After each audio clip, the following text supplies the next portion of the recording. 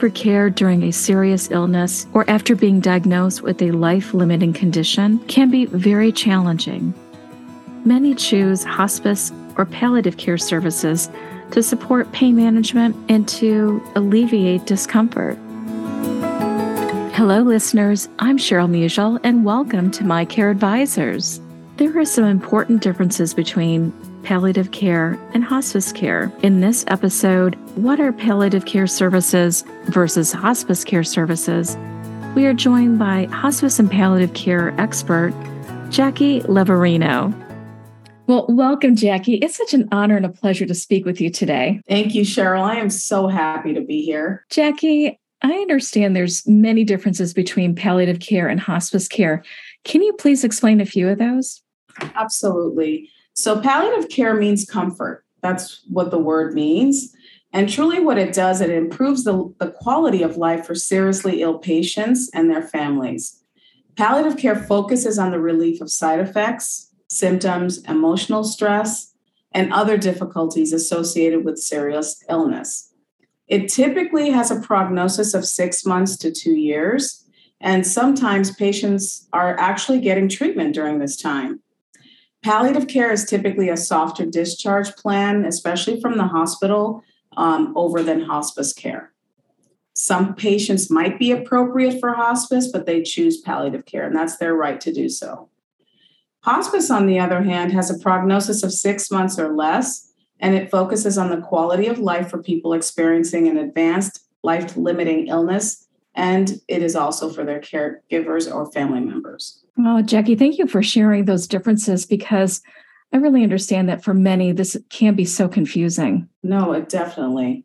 Yeah. So, Jackie, can you please share with our listeners what are the few of the typical services that are provided to those who are receiving hospice care? Absolutely. And when I meet with families, I always talk about that circle of care approach. I think that's so important because you've got the families and the patients in the center, and then the hospice team is around them, providing the services as much as they need, or maybe sometimes the families want to be left alone, and that's okay as well.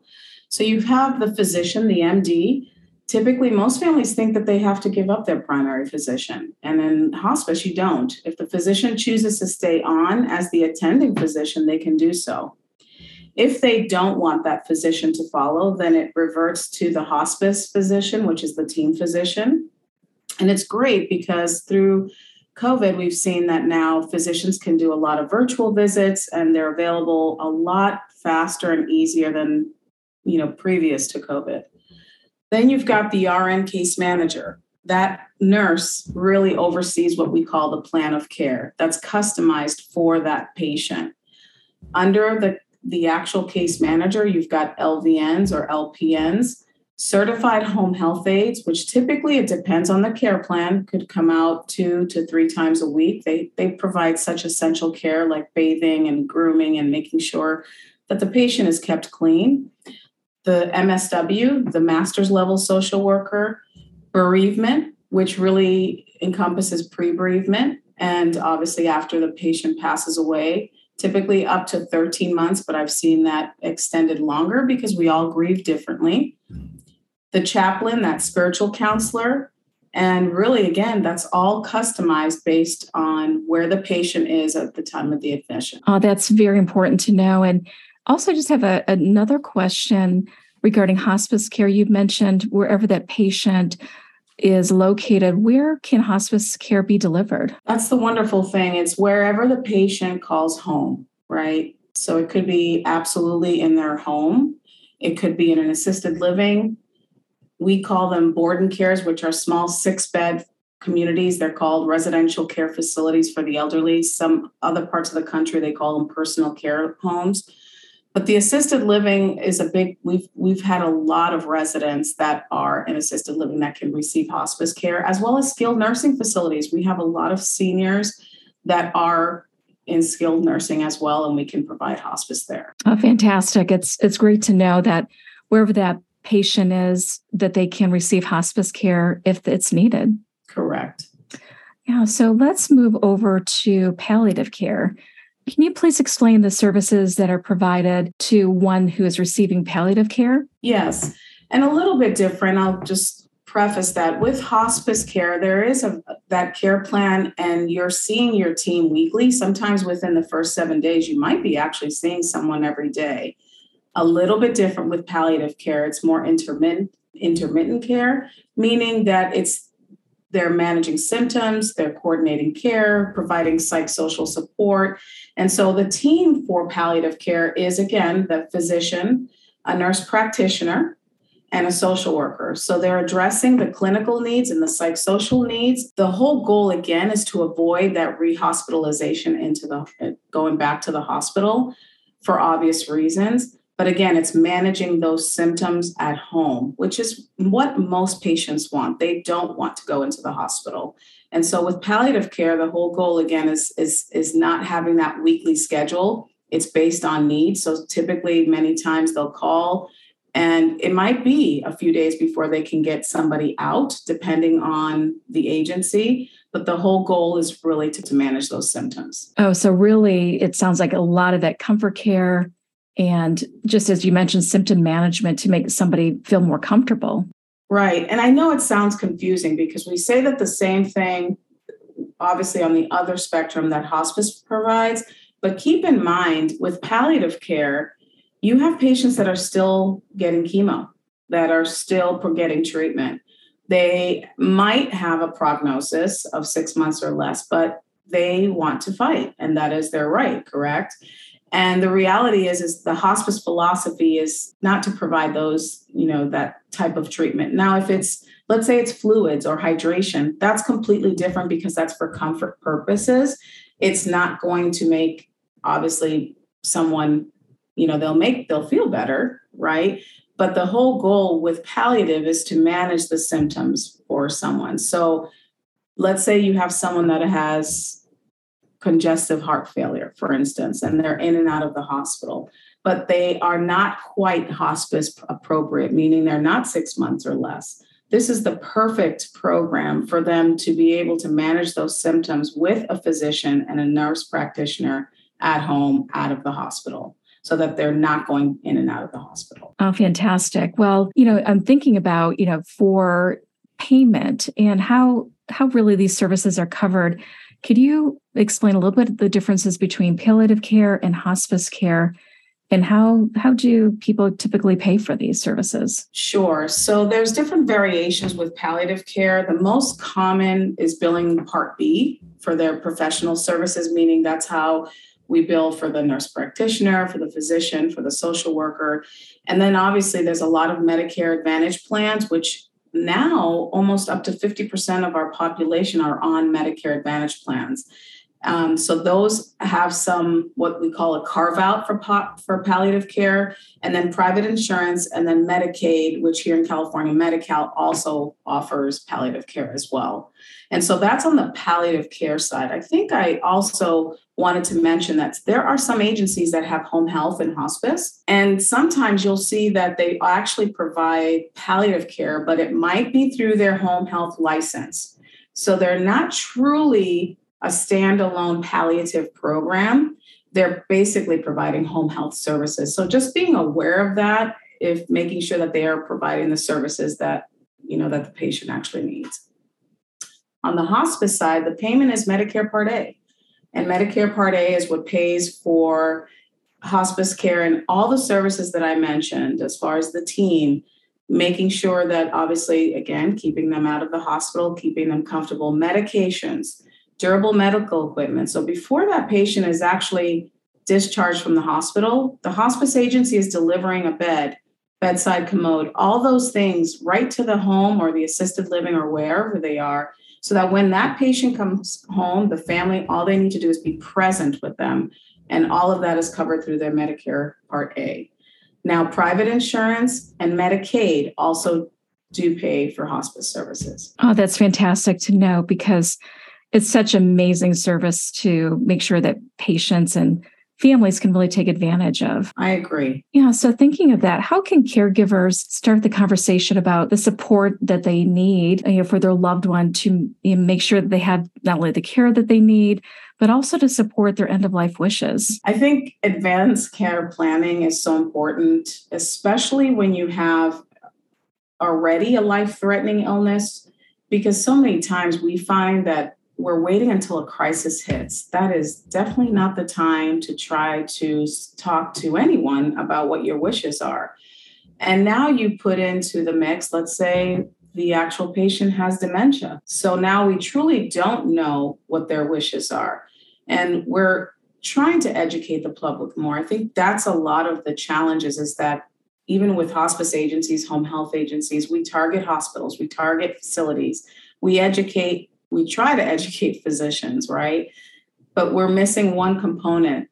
We need to get to the consumer, that it's their right to ask for hospice. Is this time?